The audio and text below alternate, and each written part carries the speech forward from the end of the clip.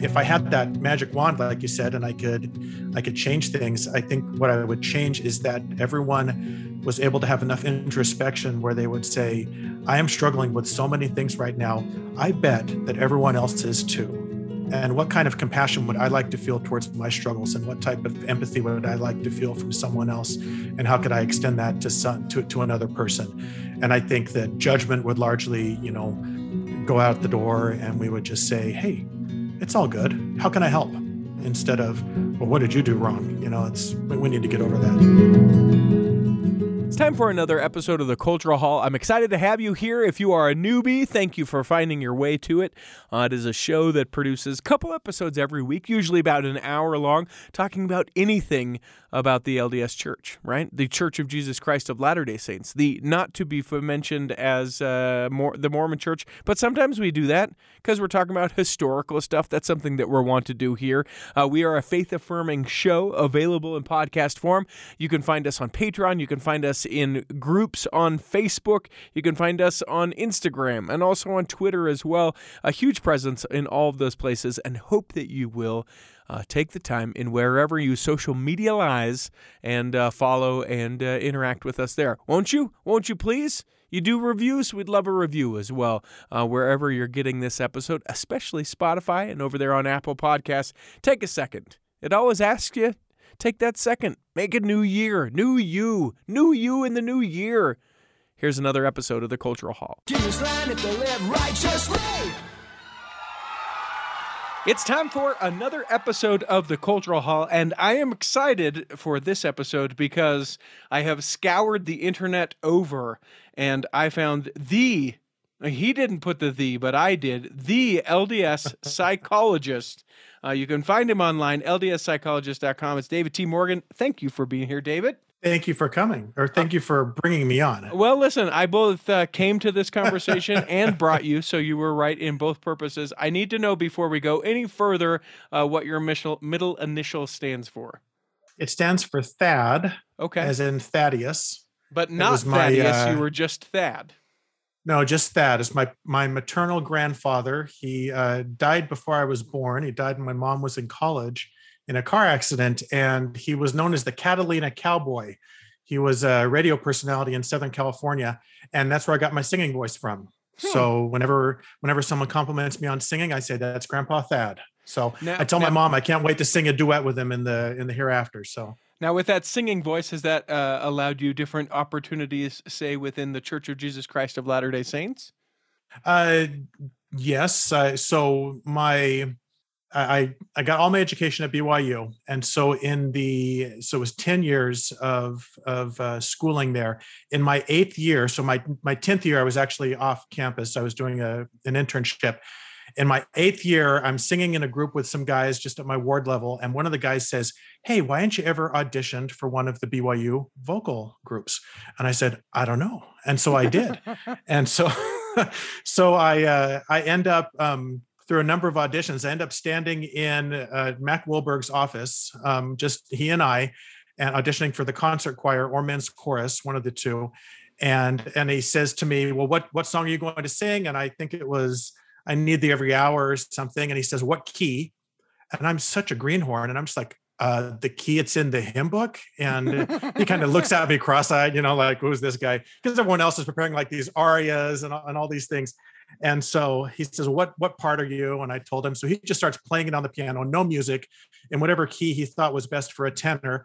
And as a result of that, I was in the concert choir with Mac Wilberg for 1 year. And that's my biggest regret. I could have been singing for 8 years at BYU, but that was awesome. And I always felt like I was always the one that was flat. Whenever the tenors were flat, I felt like he was looking at me.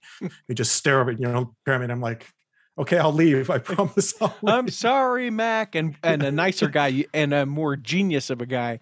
I don't know that you could meet. Heavens. Yeah. And very perfectionistic. And that's why he gets such amazing choirs, is because he demands perfection.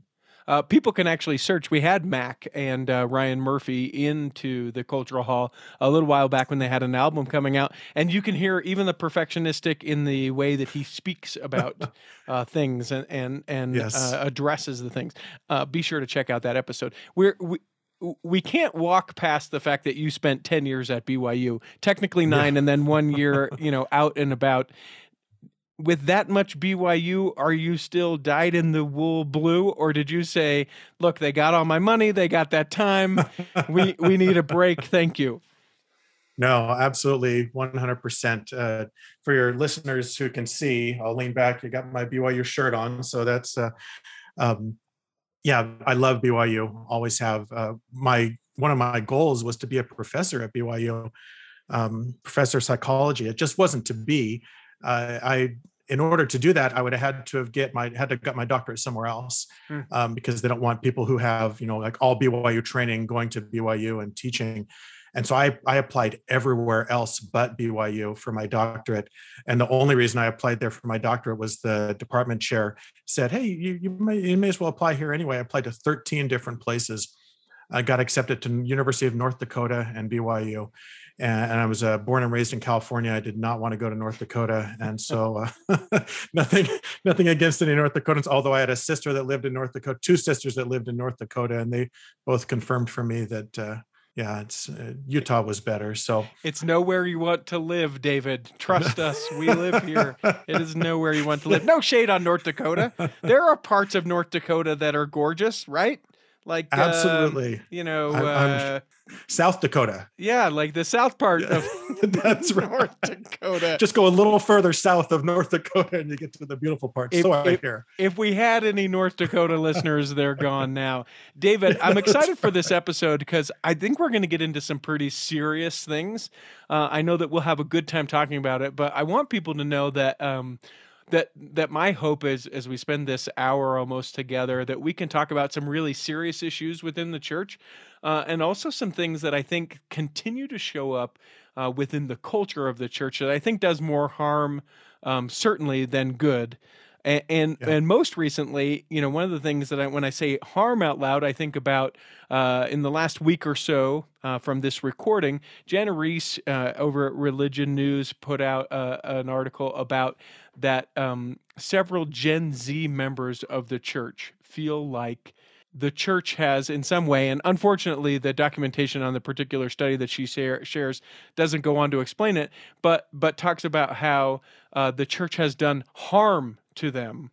I know that it's not your study, nor have you seen it, but I would be curious to know when we look at like religious groups, organized religion in general, I think that they oftentimes are the whipping post for these folks are doing harm to people. And so maybe let's just dive right in there. I did not waste any time by doing some light questions. I hope you enjoyed the questions about BYU for 10 years, because that's as light as this is going. But when we talk about, these groups, institutions, organizations, these years of certain beliefs doing harm, first of all, explain how that can occur, because I know that it does. And then let's talk about what we can do to counteract that or to rid ourselves of it. Sure. So it is interesting because you get what ends up being is this research is most of the time it's a little more anecdotal. It's kind of case study. It's people saying, hey, this has harmed me. And that becomes very popular, to say that I've been damaged by these, large organizations that have such significant demands and expectations and things like that. I actually, when I was doing my master's degree, did some original research for my thesis, and we looked at the correlations between religiousness and different indicators of mental health. And basically what we found was what caused the most disruption was when you are behaving inconsistent with what you believe. That and in psychology, they call it cognitive dissonance. It's where you think one thing, but you're doing something else. And it creates kind of this mental friction that ultimately over time becomes unsustainable. We don't like it. We don't like the way it feels. And so either we have to change what we're doing or change what we believe. And I think that's probably what's happening in the church is you have people that their behavior is inconsistent with their beliefs. There's an amazing devotional, BYU devotional. It was 2018, Lawrence Corbridge. It's called Stand Forever. And it's become one of my absolute favorites. He was a member of the 70. I think he's emeritus now. But he said that The problem, he says, we almost always behave consistent with our beliefs. The problem is we believe things that aren't true. He says we don't need to narrow the gap between our behavior and our beliefs. We need to narrow the gap between our beliefs and the truth. Because in as much as we're believing things that are untrue, we're going to, end up having behaviors and then subsequent emotions that are going to be, difficult to deal with. And so I don't know if that's the answer, but I wonder, because, cognitive dissonance goes back to Adam. Every human being who's existed has experienced that to some degree. I think if you firmly believe something and you're acting in accordance with that, then I think you're going to be fine. But if your belief is somehow different, and then you're acting like, if you believe that the church isn't true but you're acting like it is true, then I think that can create dissonance. Or if the opposite is if you believe the church is true but you're acting like it isn't true, that can create some dissonance. So I wonder if I think that's why President Nelson has been pleading with members of the church to increase their ability to receive personal revelation. He's like, make sure that what you know in your mind is really what you know. And if you believe something that's different, then there's other churches, there's other belief systems, and you can go to those, and that's okay.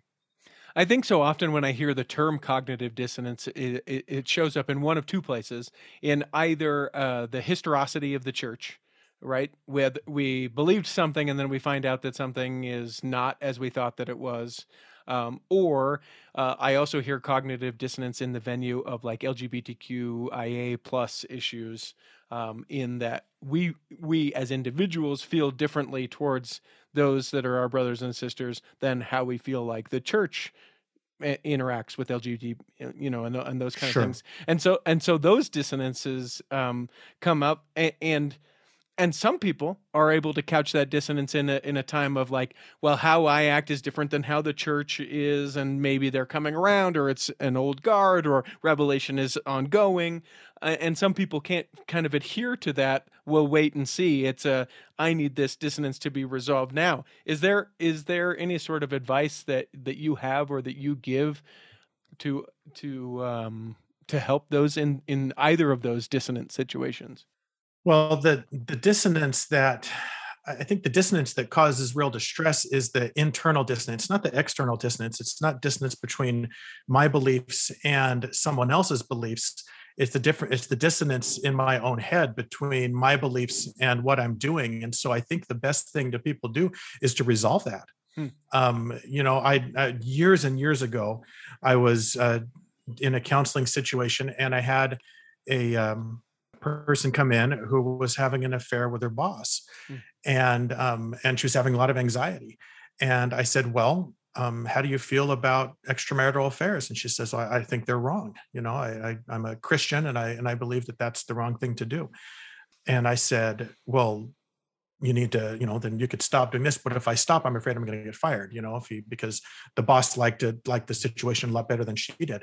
And I said, well, so it seems to me you've got a couple of choices here. You can either change what you're doing or change the way you feel about affairs, because if you change one of those two things, then there's no more dissonance, because if you become the person that says, hey, I love affairs, I think they're fantastic, then, hey, you're like a pig in mud and you're going to be able to do what you want. Or if you say, hey, I don't like affairs, and so I'm going to stop having affairs, then you're like, okay, now my behavior is consistent with my beliefs.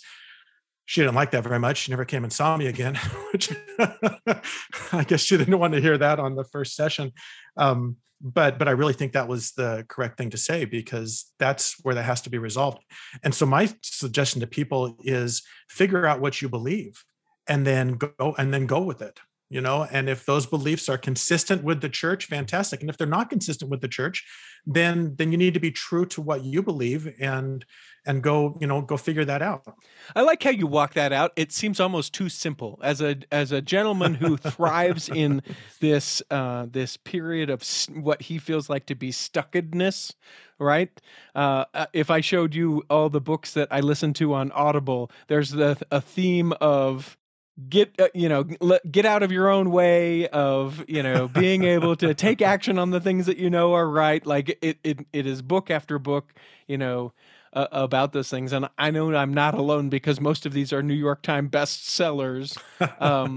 What advice do you have for those like in that situation, right? I mean, it's a very real, I won't have a job if I stop doing this thing, or the reality that that could come to pass. And I have this other thing that I'm doing that I hate myself, you know, in a lot of ways, a self-loathing, a hatred for one's own self. Doesn't have to be an extramarital affair. It can be something much lighter than Could that. be anything. But that we just dwell in that space of not taking any action to feel better about it, but also not retreating from the thing so that the situation doesn't occur anymore. Yeah, it's very, I guess I want to say comforting, but I don't know if that's the right word. It's comfortable to sometimes be in that stuck position because we don't want to necessarily have to make a move. I don't know if you remember the movie Mr. Mom years ago with Michael Keaton. Of course. And yeah, totally. Right. I mean, the great movie from the 80s. And one of his little boys has this blanket that he calls his whoopee. Right. And this thing is just destroyed. You know, it's been torn to pieces. It's been stapled back together. And, you know, it's dirty. It really doesn't fulfill any of the purposes of a blanket anymore. It's not warm. It's not cuddly or anything, but he loves it. It's his whoopee. And at one point, Dad, Michael Keaton, comes to him. He says, you know, it's probably time to give up the Woody. And the kid says, no, you know, he doesn't want to do it. And he finally is able to coax it away from him.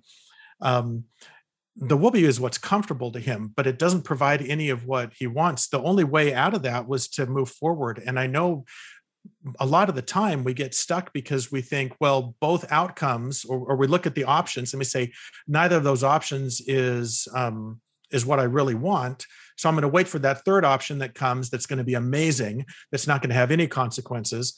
And most of the time that third option doesn't come because life is about difficult choices. And if you believe that we're here to become stronger and to become like our Heavenly Father, which is true, of course, there's not going to be just easy option after easy option after easy option. Every single crossroads you come to it's going to be a hill on that side or a hill on the other side. And you got to choose which hill you want to go up. But we get stuck at those crossroads because we say, well, surely there's the option that doesn't have a hill. Surely there's the option that's just nice and smooth and gets me to where I need to go without difficulty. So I think if we can kind of get past this idea that life was designed to be simple, or that the best way through life is the path of least resistance, and those are both they're deceptions, because the best way through life is the path of at least godly resistance, the one he says, well, you go this way, and it's going to get you where you told me you wanted to be when you left my presence in the first place. And, you know, we've since forgotten that, but that's still where we want to get. So that's my advice to people, is that pretty much when you're in a difficult situation and both options seem challenging, you got to choose one. And staying there, you can stay there, but I'll come back in 5 years and you'll still be there, because there's that third option isn't going to open up. You have to choose and you got to move forward. Is that perception, do you feel like a deception, a trick that the adversary uses to keep us from growing and greatness? 100%. Yeah. I mean, that the idea of us remaining stuck, I think is totally him. You know, back in the pre-existence and the war in heaven, that was fought over agency, and he wanted to destroy our agency, just have us hand it over, and then he'd be in charge and get the glory. Well, we know he didn't win, and so here we are now. Spoiler, yeah, exactly. Yeah. Here's another spoiler. He's not gonna win either. You know, sorry. Now I don't need to watch the sequel. That's right. Like Elder Holland says, you choose your jersey now, but you know who's going to win. So just be careful which jersey you put on. But now I think Satan's approach is much more subtle, because he can't destroy agency, but if he can get you to abandon it, then it's the same outcome. You know, and if he can get you to say, well, I can't change, or I can't choose, or this is an impossible choice, so I'm not going to choose, then what's the point of having the power of choice in the first place if you're just going to sit at the crossroads? Now, and I know that some people might listen to this and say, well, you're making it sound too easy, or you're making it oversimplified. I'm not suggesting it's easy in the least. Some of these decisions where you sit at those crossroads are the most difficult decisions you're going to make in your life, but they don't get made by themselves, and they almost always result in subsequent difficulty, which then results in growth. I just have this firm belief that after this life, we're going to sit down with Heavenly Father, and He's going to show us each one of those crossroads, and He's going to show how that road taken took us to some, lofty achievement of, greater empathy or greater discipline or whatever it is. And we're going to say, I'm so glad that I took that road. And the longer we sit at the crossroads, the less happiness potentially we have here, or the less growth we get to do in this life, which may impact our hereafter. So, yeah, I think that Satan is very, very clever, and he just says, "Oh, just stay here. No need. You don't have to decide just yet. What's the rush?" I want to take a break. 5 years later. Yeah, I want to take a break on that note. And when we come back in the second block, maybe we change subjects a little bit. Maybe we get into another one of these really just easy softball questions. David will come back and do that in the second block of the Cultural Hall. I want to take a brief moment and tell you about Best DJ in Utah. You can go to bestdjinutah.com. Who is that? Me. It's also 3 other guys that I have hired to work for me. Why? Because business has been so great. We've been able to help a lot of couples as they've been celebrating their weddings, been able to do a lot of holiday parties, birthday parties, being able to just to do community events as well. We do travel, so I know you're thinking, well, listen, I live in Nevada. I live in Idaho. I've even gone so far as Louisiana. I've been down to Texas. I've been up to Washington. All of the places certainly is possible to be able to play music in. Obviously, you just need to get there. You can go to bestdjinutah.com. Let's start the conversation about it. You're getting married. You're thinking about getting married. You'd like to get married. Whatever the thing may be, bestdjinutah.com. Imagine running a small business today. It's challenging. Imaging and internet presence is an absolute must. Even with that, you're still a small star in a bright cyber universe. Now, imagine you have someone who understands how to get your site designed for your talents and then easily searched by potential clients. Imagine Lennon Design. Whether it's strictly a website or a whole package of logo creation, advertising media, and promotional materials, Lennon Design is your partner in business. They'll test the boundaries of their imagination to create something unique for you. When you need creative, affordable design, let it be Lennon Design. Call 801-699-3022 or visit lennondesign.com. Here in the second block of the Cultural Hall, if you have not yet become a Patreon saint of the Cultural Hall, I encourage you to do so. You can go to patreon.com/the Cultural Hall. It gets you access, and easy access, I should mention as well, to all of our first 300 episodes, which you can get other ways, but I'll tell you what, it's so cumbersome, it's not worth it. But if you become a Patreon saint, it's easy, boom, boom, boom, on your phone, wherever you listen to the Cultural Hall, you can have access to those. You can also be a part of the secret but not sacred Facebook group, and you get to see the videos of each of these episodes. So I encourage you to do it. Guys, this isn't free. My time isn't free. You might as well pledge a couple bucks so that I don't just one day say, forget it, I'm not doing this anymore. Go to patreon.com/the Cultural Hall. We got the descendant of the Catalina cowboy, David Thad Morgan himself. I want to talk about how it seems like in the last decade, since I began doing the Cultural Hall in 2011, the experience that we have had with mental health, both mental illness and mental health, being able to seek therapy and the discussion around therapy within the church has grown exponentially. Yeah. I think the first thing that I remember, maybe October 2013, of Elder Holland, in one of Like his, a Broken Vessel. Yes. Talking about, hey, this is something that I've struggled with, and sort of opening the floodgates to it. I can think of talk of Sister Abuerto, and other folks. Their talking father about, that committed suicide. Yeah, I was shocked when I heard that over the pulpit. I thought, whoa, you got to be kidding me. I thought it was wonderful that she disclosed that, because typically, like you said, prior to really Elder Holland, we didn't talk about it. We knew it was there, but we didn't talk about it much. Yeah, it was talked about in hushed tones, if it was talked about, right. And with a lot of shame in some instances, where things were, oh, you just don't believe hard enough. You don't pray this. You aren't fasting this.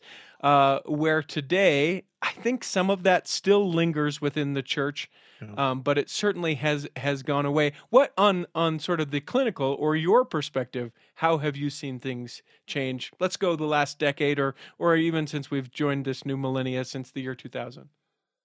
Yeah, so definitely there's become kind of a greater acceptance and I guess embracing of just the fact that mental health issues do exist and that it's not shameful to talk about.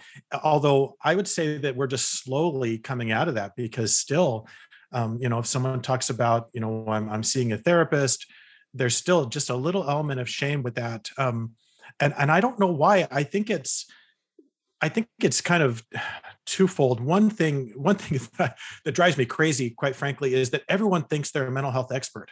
Well, they say, I've got Google. I read this. Yeah, exactly. Yeah, exactly. I read this. And so therefore I know this about mental health. And, but yet people don't do the same thing with physical health. They don't say, well, I learned this about cancer, so therefore I'm going to go talk to my neighbor about it and see if I can find some, medicine from Canada to get to him so he can feel better.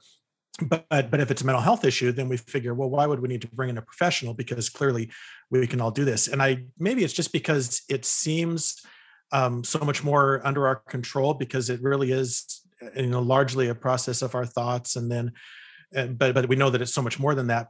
The other thing then is, because we think it's within our control, then we think, well, then I shouldn't have to get help from someone else, because I didn't do anything to get my cancer, although that's not necessarily true, right? Because sometimes we can do things that will result in physical health problems. But the same thing with mental health. We say, well, I must have done something.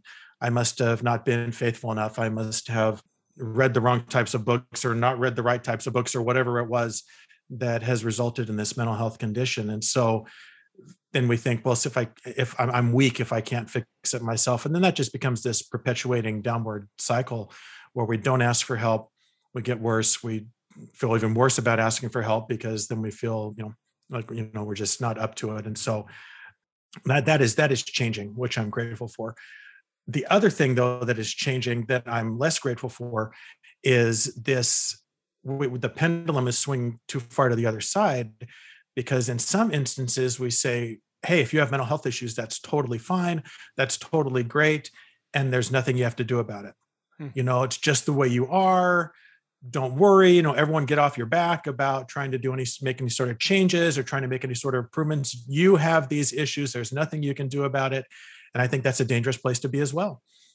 Because give me an example of where that would be dangerous. Just for anxiety disorders, for example. So let's say someone is, they have a panic disorder where they have panic attacks. And so they, don't want to go into crowded places, won't go into a grocery store, something like that. And so someone says, well, hey, would you like to come shopping with me? Well, I can't go. I have panic disorder. Well, what does your therapist say? Well, my therapist would say that I probably need to go shopping because that will help me, deal with that and eventually get over it. But I can't. It's just nothing I can do about it. Where it's dangerous then is no change happens. And 10 years later, that person hasn't made any changes because they haven't done the thing that scares them. And I'm not suggesting they have to run right into the conference center at, General Conference, pre-COVID, with 21,000 people, but maybe they go into a 7-Eleven when there's 8 people in there and deal with that. And then they, move up to a Safeway or something like that. So the dangerous part is that when we think we can't change, then we're not going to do anything to change. And the less we change, the less we become like our Heavenly Father. So it's just that whole idea of there's nothing I can do about this. And again, like we talked about before, I think that's a deception, because there's always something we can do. Even if it's small, even if it barely moves the needle, there is always something we can do. And I think acting is better than not acting in those cases.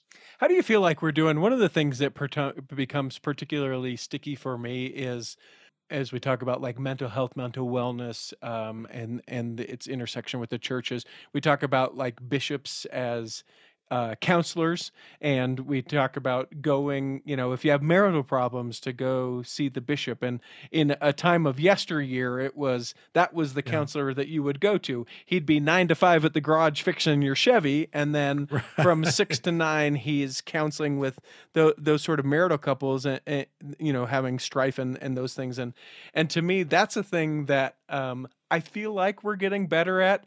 but I still hear it where it's like, well, we went to the bishop and we couldn't figure anything away from that. And it's like, because your bishop's a lawyer. Your bishop is he's a CEO of a startup company. That person is not a psychotherapist. It's not a psychologist. He's not a therapist. That is a person who works on machines all of the entirety of the day. Are we making growth in that way of letting bishops be bishops and therapists being therapists? I sure hope so. And I think that's going to vary from bishop to bishop, what they decide to do. I imagine that, well, you know how it is. I mean, the church training in the church is, it's like you get called and set apart and sustained and set apart. And then there you go. Here's your new calling. I taught seminary for early morning seminary 4.5 years, loved it, but there was no training going into it. They just said, you can teach, right? Okay, good. Well, just go do it every morning for 5 days a week and entertain teenage kids. Good luck. That's right. Old Testament's where you start. So here you go. Get right into that. It was wonderful. It was easily my favorite calling, but we tend to have difficulty with training. I think that's getting better too with online resources and those sort of things. It's not the ancient oral tradition like we used to have, or even handbooks that people didn't have access to. I mean, all that's available to any in whether you're a member of the church or not, to be able to see that. I think one of the problems that bishops and other leaders might have is just feeling that they have to be everything to everybody, which you don't.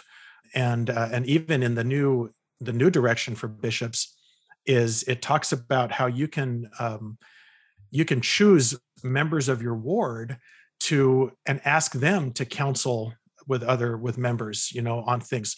I've been asked to do that by our bishop on several occasions. He's been working with someone or people at times on issues, and then he says, "Hey, Brother Morgan, would you be willing to meet with this person, every other week and just talk about doctrine or talk about this or talk about that?" It's like, yeah, fantastic. And inevitably it becomes, my expertise comes into that, and we can do some helpful things in those friendly chats. But the bishop doesn't have to be everything to everyone. Elder Kopishki, in, I think it was last General Conference, he talked about mental health as well. And he made this great quote. He says, "Information precedes inspiration and revelation." And I think that's what every church leader needs to know, is that if you don't have the information, then the revelation, the Lord's not going to say, "Look, I know you don't know anything, but here, I'm just going to pour revelation into your brain so you can help this marital couple," when he knows that there's a marriage counselor right across town who can help them. Just like if someone, cuts their leg open in the bishop's office, the bishop's not going to receive revelation on how to set a bone and how to stop bleeding and how to suture it up and everything. Say, "Hey, we didn't have to send you to the hospital because I got the revelation on how to be a surgeon." It doesn't work like that. And it doesn't work like that with mental health. We reach out, what they call the Lord's storehouse. You reach out and everyone's expertise comes into play. So I hope I hope if there's any bishops or stake presidents listening, you don't have to be everything to everyone. Find some, local people that you trust and refer to them. It's an amazing principle, but worth diving just one more step into it. That isn't how our stories are told, though, David. The stories are told that in the need situation, that the person was able to speak a lost language. As we urban myth these things, and I think it's funny as I bring it up, right? And that's part of the reason why I bring it up. But I really feel like there is some truthfulness to it, in that's why we act in such a way, is we think, well, if God really wants to do it, he would make this thing possible for me. And I love the idea that information has to be there in order for you to be able to do it. Yeah, those, what I like to call them, faith promoting rumors. Yeah. Just these ideas of, I was a missionary in Mexico years ago. And I think I did have the gift of tongues because I learned Spanish relatively quickly. I'd been there. When I landed, I don't know what they taught me in the MTC, because it was not Spanish, because I could not understand a thing that they were saying in Mexico City and Veracruz. I was like, I have no idea. And for the first couple months, I was pretty much lost. In fact, we taught this young woman, and she accepted an invitation to baptism. I made the invitation. She accepted it, and And it was great. And then I was in the same area like 18 months later. And by then my Spanish was excellent. And I saw her, I said, "Hey, do you remember that time I taught you?" And she said, "Yeah." She said, "I didn't understand a thing you said," because my Spanish was so terrible. I'm sure my native companion afterwards had to say, "Okay, what he really meant to say was this. Do you still want to get baptized?" "Oh yeah, that sounds good. I thought that's what he was saying." And so where was the miraculous intervention? Well, the miraculous intervention was through study and discipline. I was able to learn a language fairly quickly, all things considered, and it became, I loved it. I was thinking in Spanish, dreaming in Spanish. By the time I left, I had to speak English with my English-speaking companions because I couldn't remember English. By the time I was getting ready to go home, and I said, "I got to communicate with my family. I got to figure out how to talk English again." But that's how it usually happens. I was just thinking about President Nelson the other day. I was listening to a conference talk, and it said how President Nelson communicates with God. Absolutely. But my guess is that most of the time he gets his revelation just like we do. Sister Nelson talks about how he keeps a notepad by the side of his bed because he'll wake up in the middle of the night and then he'll write something down. And it's not, Jesus Christ coming and standing in front of him and handing him a notepad that says, "Here's everything written down for you, so you don't have to do anything." He's going to make him work for it just like we work for it. And I'm sure there's other times when there are more miraculous, but most of the time it's the miracle is just the mundane. It's just that we can achieve these things through time and effort. And that's how the Lord wants us to grow too. We grow through through doing things over and over and learning line upon line and precept upon precept. So I just think that we need to, as members of the church, we need to remember that's how the growth happens. And although the Lord could inspire a bishop to set a leg or to, do marriage counseling or something like that, he's probably not going to, because he's going to involve other people. And it's going to be a blessing to them as well. And just any number of reasons why he wouldn't need to, perform that amazing miracle in that moment. As we continue the discussion about mental health, and you brought up missions, a thing for a long time was the returning early. And I don't even like to use that term, but, right. The missionaries who were called for 24 months or 18 months and didn't serve that entire time, the shame, the guilt, the exodus of the church that those individuals would find. How or I guess better put, what are we doing differently now, and what can, if you could magic wand us into the future, what could we do continually or better than we're doing currently to help those individuals who find themselves in those situations, or those that don't even serve at all or in that typical capacity? Yeah, I think we're hearing the dialogue change dramatically, coming from the top down just about this. Elder Hollins has some great things to say about it in terms of, people say, "Well, did you serve a mission?" You say, "Yes, I did." I heard of a ward. I hope this isn't true. But I heard of a ward that if you didn't serve the whole 24 months, you didn't get your missionary plaque when you came home, because you didn't earn it. I'm thinking, that's the dumbest thing I've ever heard of, because what purpose that plaque served to anyone? So you got it's not like they can be melted down and made into something else. You got these plaques that are highly personalized with someone's picture and name and stuff on it. And to not give that to the person is just insult to injury. So hopefully that was something that was very not true in the least. I think that we need to recognize that everyone's struggling with something. I'm in the bishopric right now, and I was sitting on the stand on Sunday during the sacrament, and it's one of the nice things about being in the bishopric. It's probably the only nice thing, because everything else is a lot of work. But it's a lot of work. But and I'm just looking into the faces of these people that I've known for 15, 20 years, and I could tell you, in probably 80% of the people I'm looking at, I could tell you a main struggle they're going through right now. Everyone in that room was struggling with something, and something significant, not just something small. And I could tell that, and I knew that every single one of them had a prayer in their hearts thinking, "Help me, bless me for, to this end," or "Help me that my son will come back to church," or "Help me that my wife will be healthy again," or "Help me that I can cope with the death of my spouse," or whatever it was. Like I said, there were dozens of circumstances.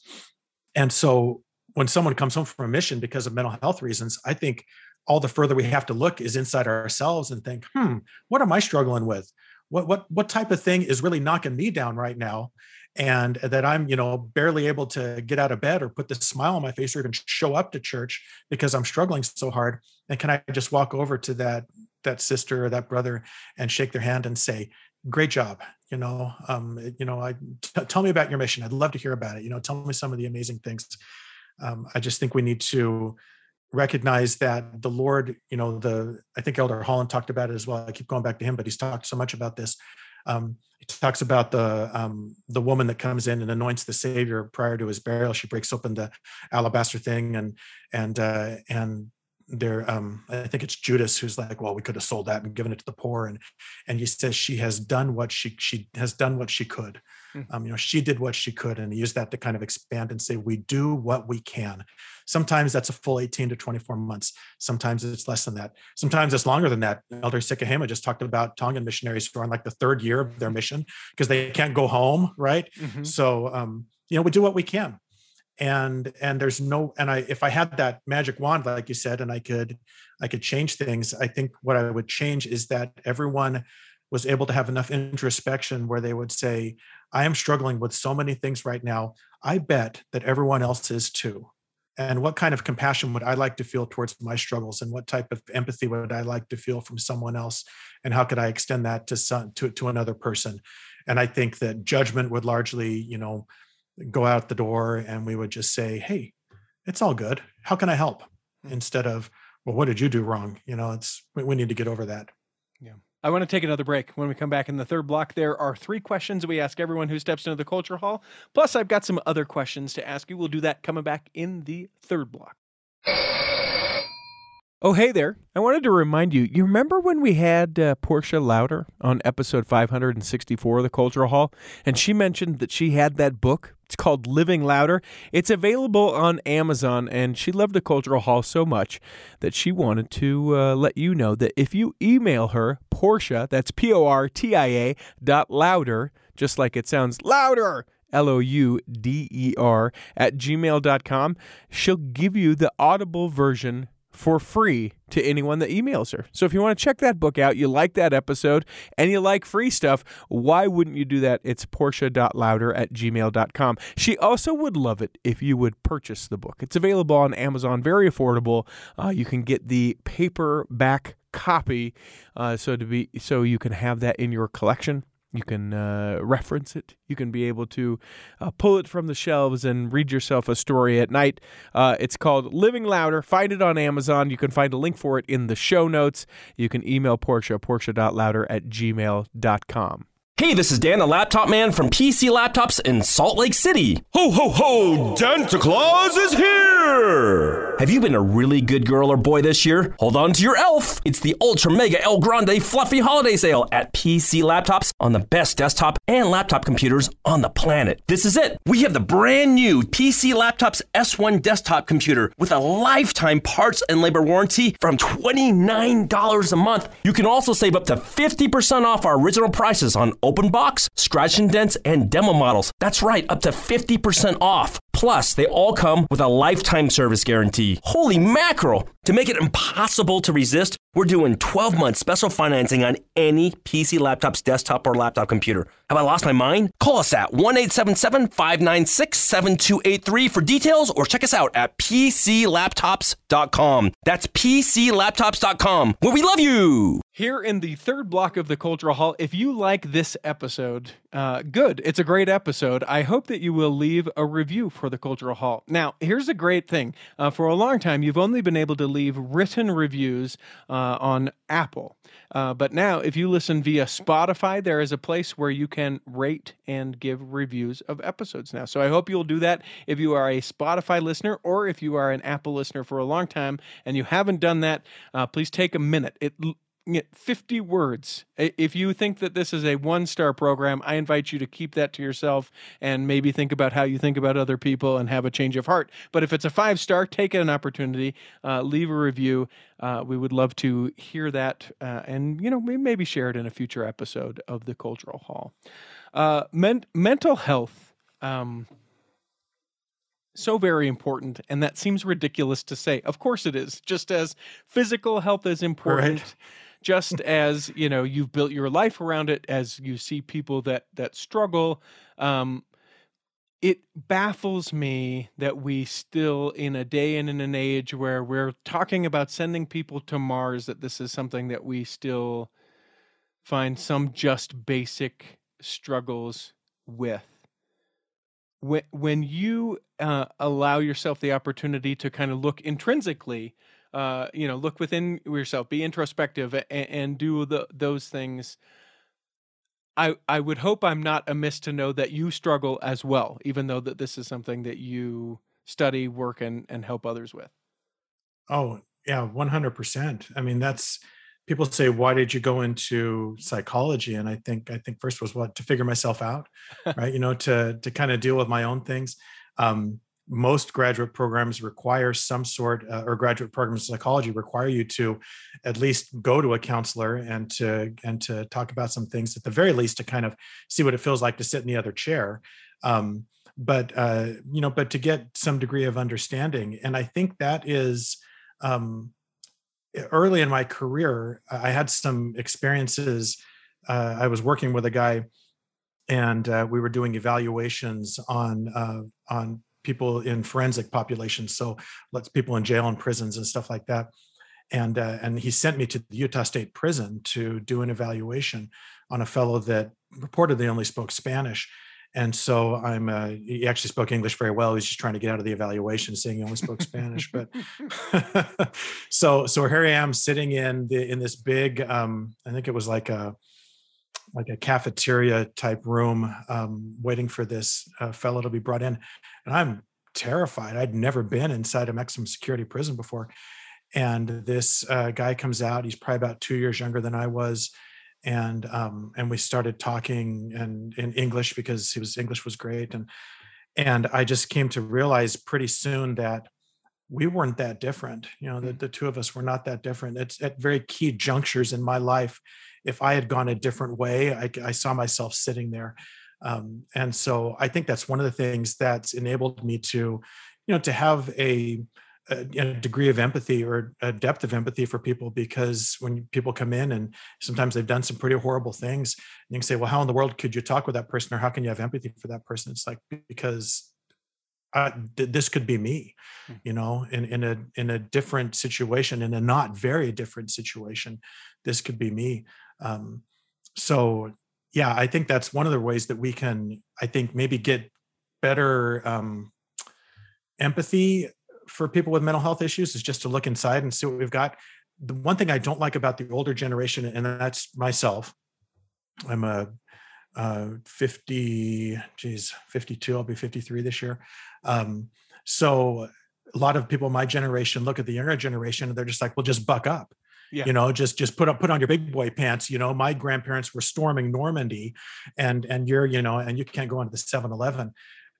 It's different now. I really think it's different. I think that mental health issues are more prominent now. I think they are, and I think it's the Lord's way of giving us a way to struggle on top, in the midst of prosperity. Joseph Smith, there was struggle every day, right? Because you had to chop down a tree. And if you chop down that tree, you chop down the next one, because you had to farm your land. And every season, maybe you got a crop, or maybe you didn't, so it was this constant living with uncertainty. There's no uncertainty now. I mean, there is, but it's not nearly as bad, right? I can track on my phone when my Amazon package is going to arrive. And boy, if it takes longer than 2 days, I want my $99 back, right? Because that was, because I paid for Amazon Prime. So you get me that package when it says, and I'm on the phone, and so how can the Lord let me have Amazon Prime and still give me some of the trials that Joseph Smith went through? Well, he gives me mental health issues, because he says you can have those all day long. And so I really think that we are seeing an increase. And I don't think that it's just because there's better outreach or better understanding or more willingness to accept it. I just think it's the 21st century, clearing a field, or the 21st century handcart. And so as older people, I think we need to look on the youth with compassion, and instead of saying, just suck it up, because that's what I did in the 1980s. I just sucked it up. Say, what can we do to help? also at the same time encouraging them that they can do something about this and they need to do something about this. Just like if the Smiths didn't clear their land, then they didn't have a crop. We need to clear our land, as it were, and get to work on those mental health issues. I have one last question before the three that I ask everyone who steps into the Cultural Hall. If I were to turn on the news right now, I guarantee you that I could say our mental health is being affected because of the pandemic. We are in a time where this is the greatest concern, more than the actual pandemic itself. Do you think that that is hyperbole? The way you just said it? Well, yeah.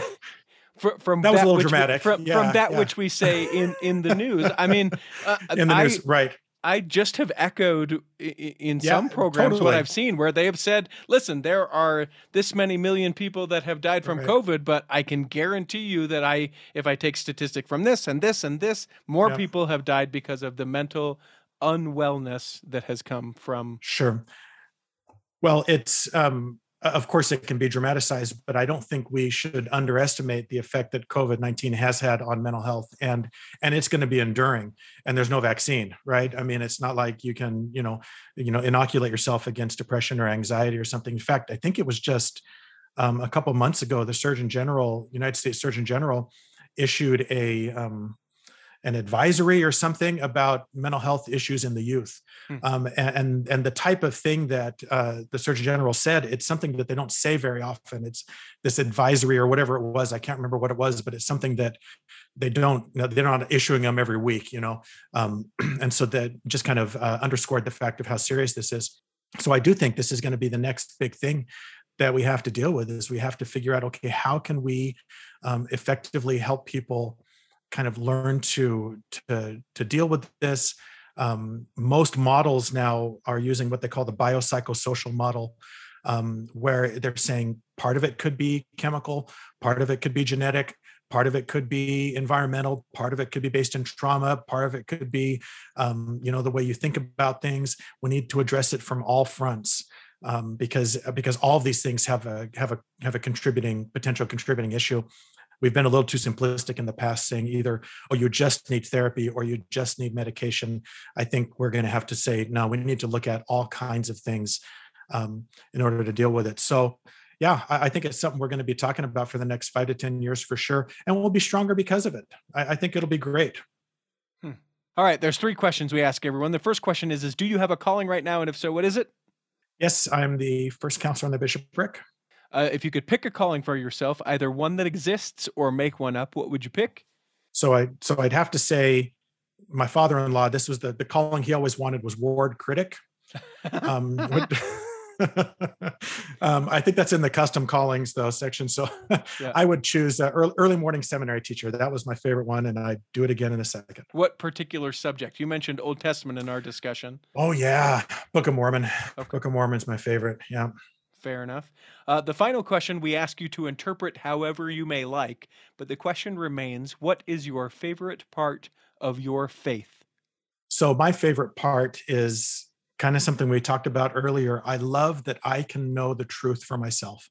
That in the gospel of Jesus Christ, I don't have to rely on what President Nelson says, or President Monson or President Hinckley said, or what my bishop says, or my parents. I can know for myself. And I do know for myself. I've had so many experiences that have confirmed the truth of this, that if I show up on Sunday and everyone else in our ward is gone and they've said, we're done, we're leaving the church, I will still show up. I'll come back every week because I know it's true. And no one can take that from me. They can tell me I'm crazy. They can tell me I'm deceived. That's fine. But I know what I felt. I know what I believe. And I love that it is, that's so personal to me that it's my own. Nice. You can find him online, ldspsychologist.com. It's David T. Morgan. The T is for Thad, and don't forget it. Encourage you to find and follow him on social media as well. It's at LDS Psychologist in all places, right, David? That's correct. So people can find you there. I hope that this episode has nourished and strengthened your body, that if you're not healthy enough to listen this week, that you'll be healthy enough to listen next week, and that when the time comes, you'll be able to travel home in safety. In the meantime, Rick McGee, Debbie Wanless, Brother Brent, and Chocolate Cake Bites podcast will be saving a seat for you on the back row of the Cultural Hall. Save me a seat, it's sure to be neat on the back row. We really gotta go on the Cultural Hall show.